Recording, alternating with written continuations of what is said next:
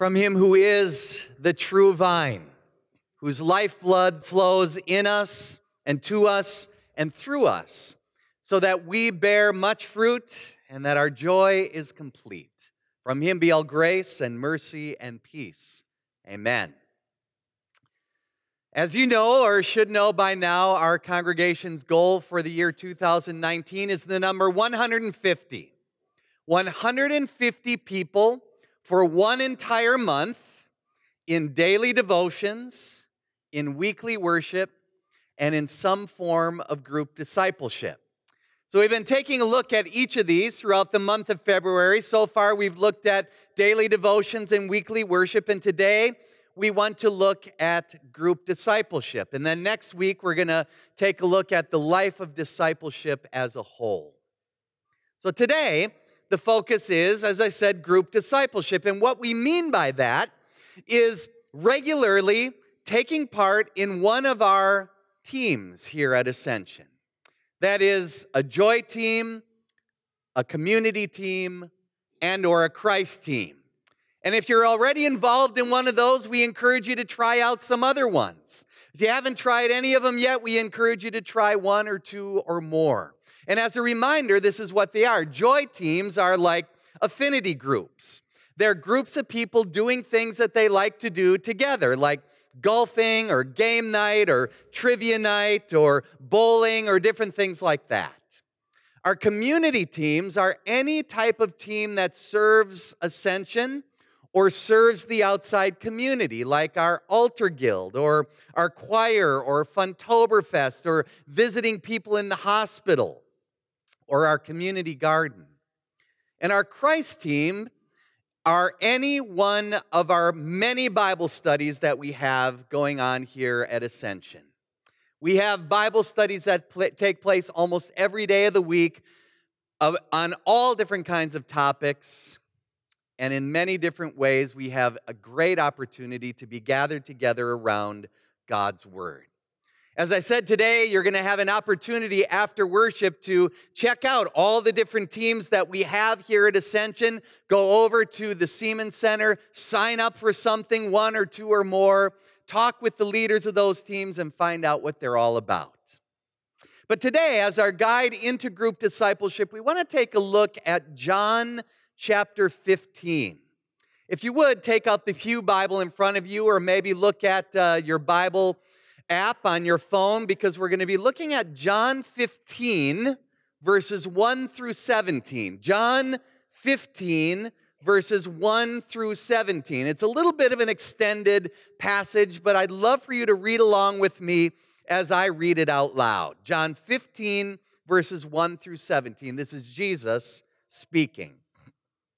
I am the true vine, and my Father is the vine dresser.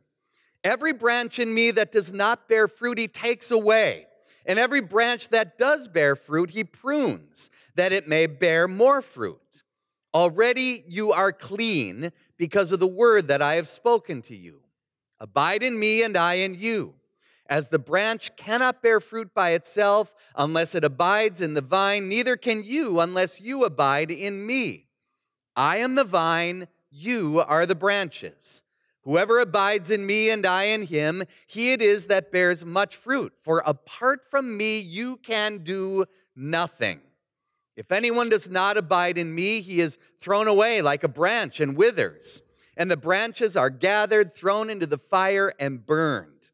If you abide in me and my words abide in you, ask whatever you wish, and it will be done for you. By this my Father is glorified, that you bear much fruit, and so prove to be my disciples. As the Father has loved me, so have I loved you. Abide in my love. If you keep my commandments, you will abide in my love, just as I have kept my Father's commandments and abide in his love. These things I have spoken to you, that my joy may be in you, and that your joy may be full. This is my commandment, that you love one another as I have loved you. Greater love has no one than this, that someone lay down his life for his friends. You are my friends if you do what I command you.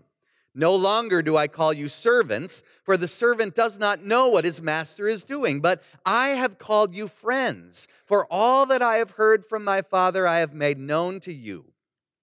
You did not choose me, but I chose you and appointed you that you should go and bear fruit, and that your fruit should abide, so that whatever you ask the Father in my name, he may give it to you.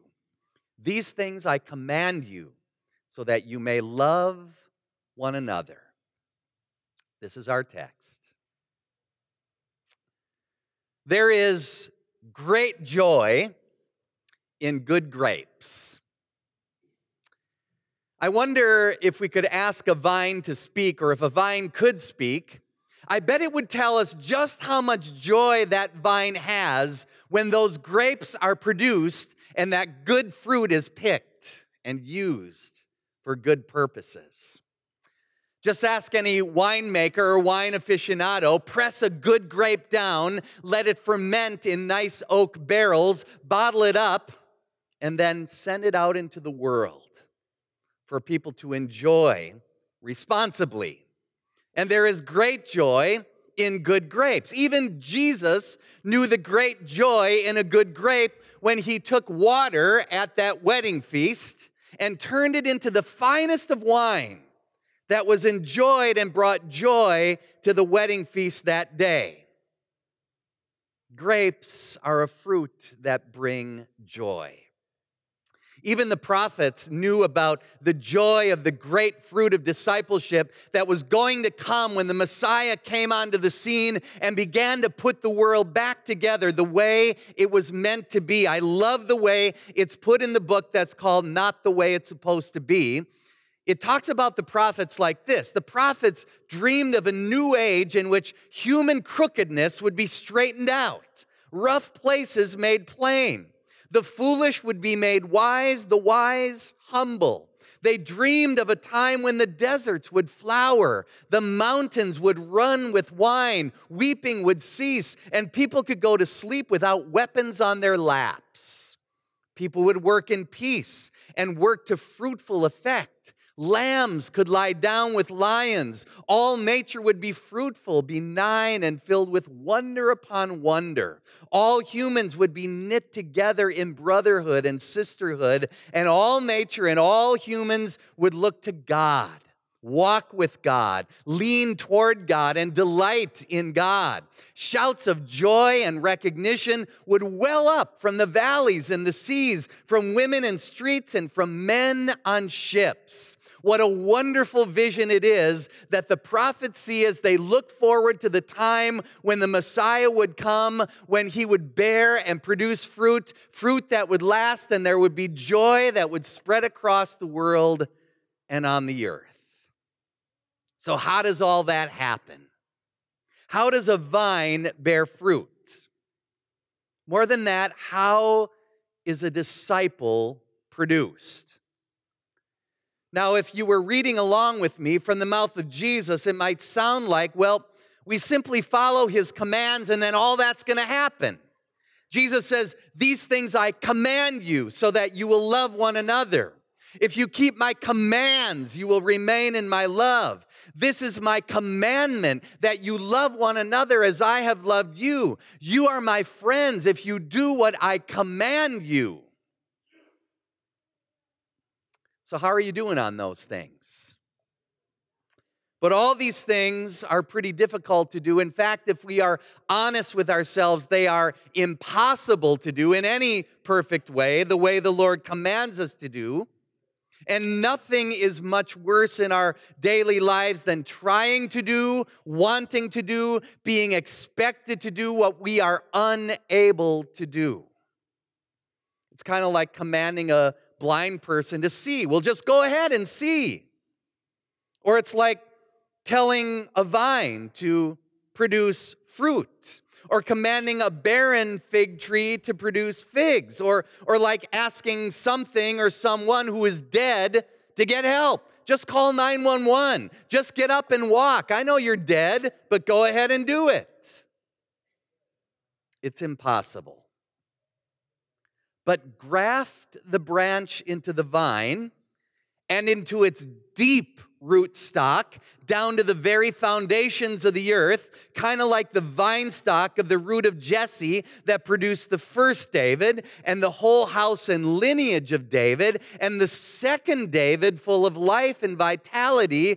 Graft the branch into that vine, and the fruit will come. Good grapes, fine wine, fed by the lifeblood of the vine. It's important to know when Jesus speaks these words of our text here today, he speaks them when he is in the upper room with his disciples. He has just finished washing his disciples' feet.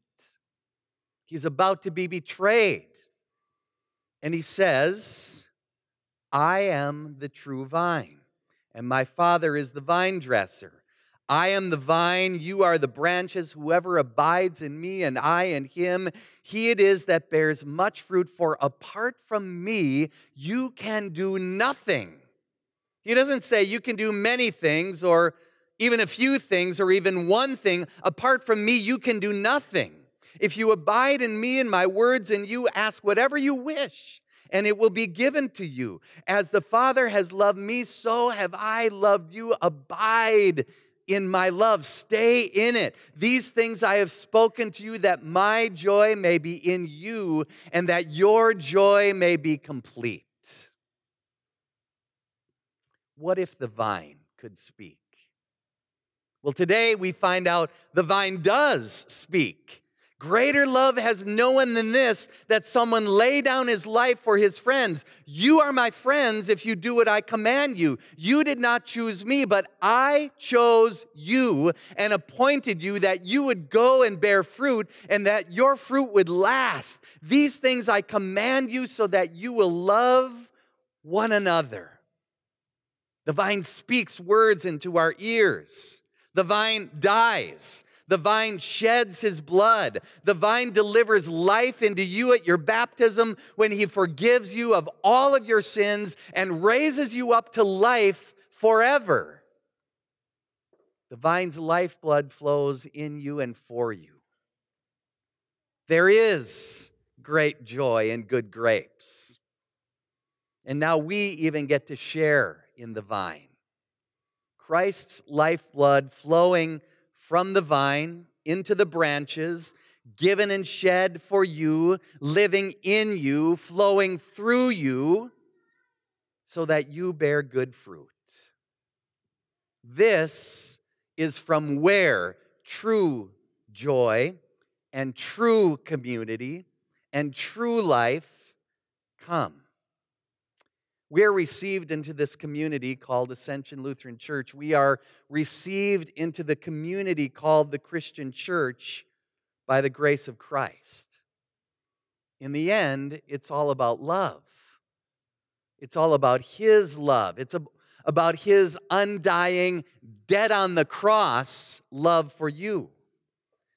In baptism, he has grafted you into the vine and he has given you a family of fellow disciples. After Jesus' death and resurrection, his disciples couldn't hold it back. They couldn't not speak. His own disciples proclaimed boldly and loudly the great love and grace of their Savior, and those who heard and were grafted into the vine, as Acts chapter 2 tells us, devoted themselves to the apostles' teaching and to the fellowship, to the breaking of bread and to the prayers. By staying in the Word, through the mutual conversation and consolation they shared in their unselfish service, they bore fruit. And there is great joy in good grapes. Now, don't hear this as a command or a demand. Hear these next words as gift, the gift that they are for you. We get to share joy with one another in our joy teams. We get to give the gift of ourselves and to the community in our community teams. We get to be pumped full of Jesus and all of his love and forgiveness when we gather together around his word in our Christ teams. There is great joy in good fruit. Joy, community in Christ are the fruits that are born in us and through us. Our Father, who has invested so heavily in the vine, so heavily that he sent his Son to die on a cross, so heavily in the vine and the branches, rejoices to see good fruit. And we rejoice when we see it grow in ourselves and in others through no power of our own. Apart from him, we can do nothing, but only because he has laid down his life for us, his friends.